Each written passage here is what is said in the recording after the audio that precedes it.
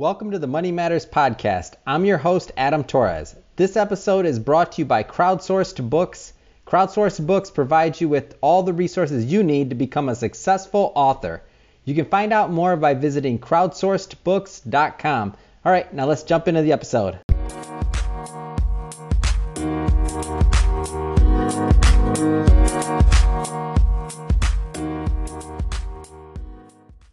I want to welcome you to another episode of Money Matters Top Tips for Success, where I interview business owners, entrepreneurs, and executives and have them share their top tips for success with you. Today, I'm very excited. I have on the line Marta Gretka, and she's going to share some of her top tips. Marta, but first, welcome to the show. Hey, welcome. Thank you. Yeah, we've been trying to connect for a little bit now. I know you're traveling abroad right now, which you're doing often. What country are you in right now? I'm currently in Sydney, Australia.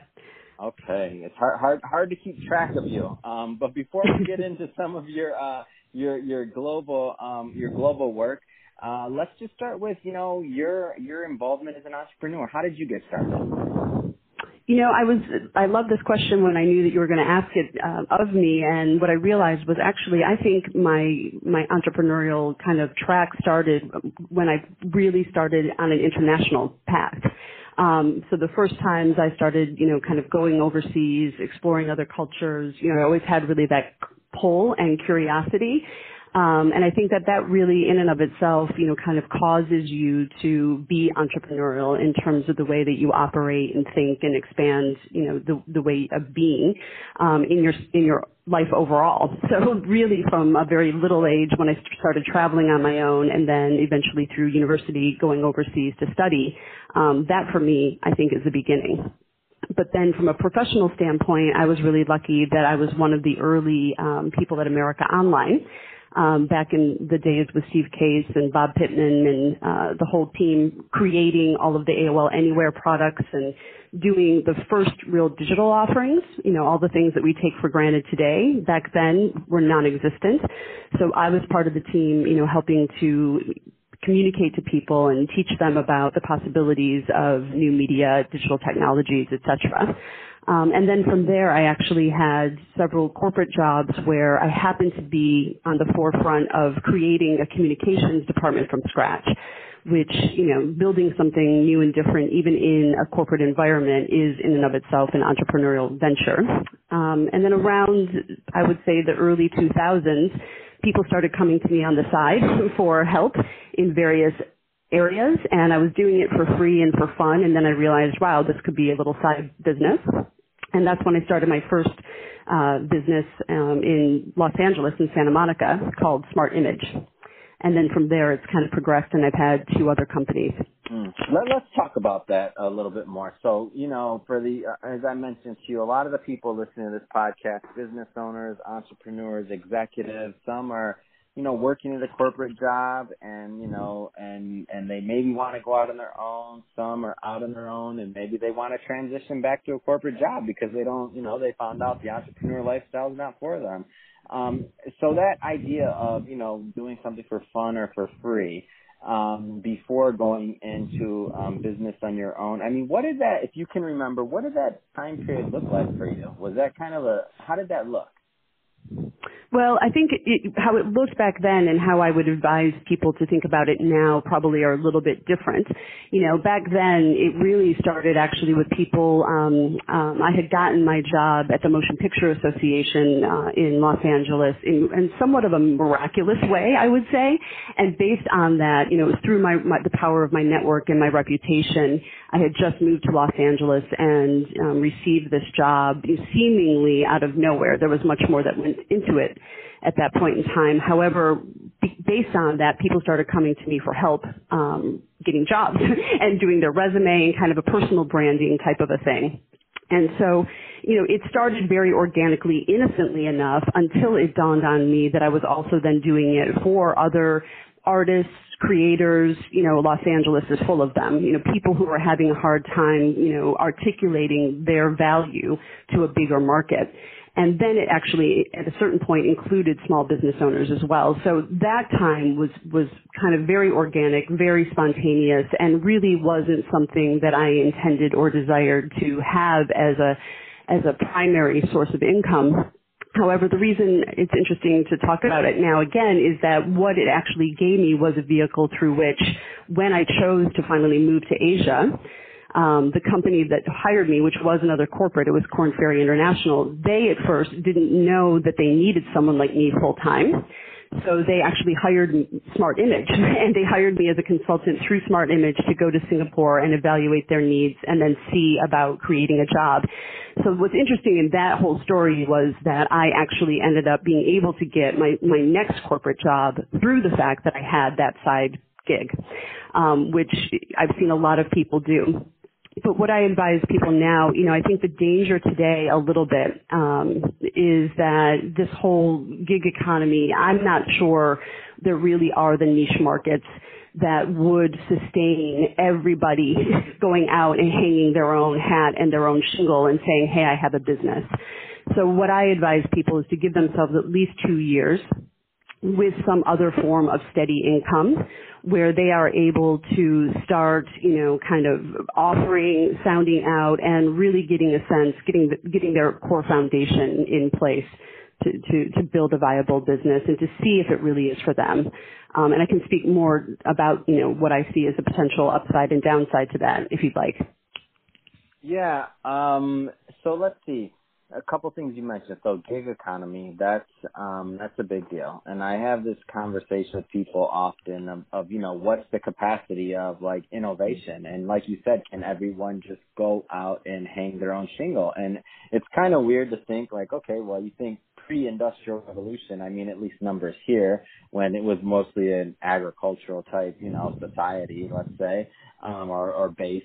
90% or whatever the number is. I don't know the exact number. Most people were entrepreneurs. Then the industrial revolution happened, and that's how we built infrastructure, other things. So then now we're, obviously, that the type of society we're in. And now it's a weird kind of like, transfer to where it's like, okay, it's getting back to the gig idea, which we kind of arrived at originally, but now with, let's say, a lot of different tech-driven things being what's taking place versus obviously agriculture way back when. So it's an interesting evolution that's taking place, which obviously is happening very quickly. But I want to talk a little bit more about your advisory services, and if you can just tell me a little bit more about what you do at MG Global and kind of what you do for your clients, that'd be great.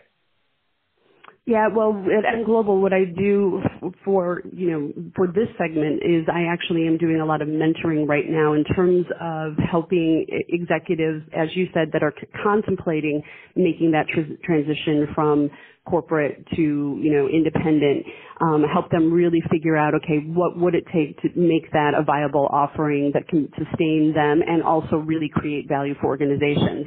I also then mentor startups, and I think that this is what's interesting is you really start to see the distinction then between gig economy versus real entrepreneurship and, having a real entrepreneurial venture. So even for myself, I don't consider myself an entrepreneur. I would say that I'm more entrepreneurial in terms of I've created different opportunities for myself over the years.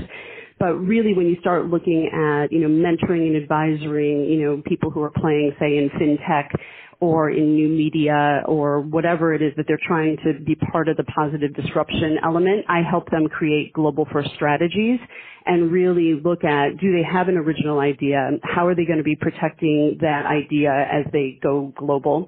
And then what is the one way? And what is the value that they can be creating on a bigger scale that will then not only help differentiate themselves in the market, but also really make a positive contribution in the world at large. Let's talk a little bit more about the whole global first, because some of the people listening to this may not be familiar with that term or kind of what that process looks like. Can you elaborate on that a little bit more? Sure. Well, I think, when people are out and they have a great idea, and you'd be surprised, or maybe you wouldn't, with some of the people that you've talked to, it's amazing how, people get very passionate and it's very well-intentioned and very innocent almost, or they're looking at an idea that they think, ooh, this is a way that we can make more money in this market, or this is really, a cool idea that we're passionate about. But actually they haven't taken the time to look at the bigger picture, and they really, surprisingly sometimes, aren't aware of the fact that the market that they're trying to enter really is already flooded. And so that's the first thing, just even looking at the bigger picture in the world, who else is doing what you're doing and how have they done it?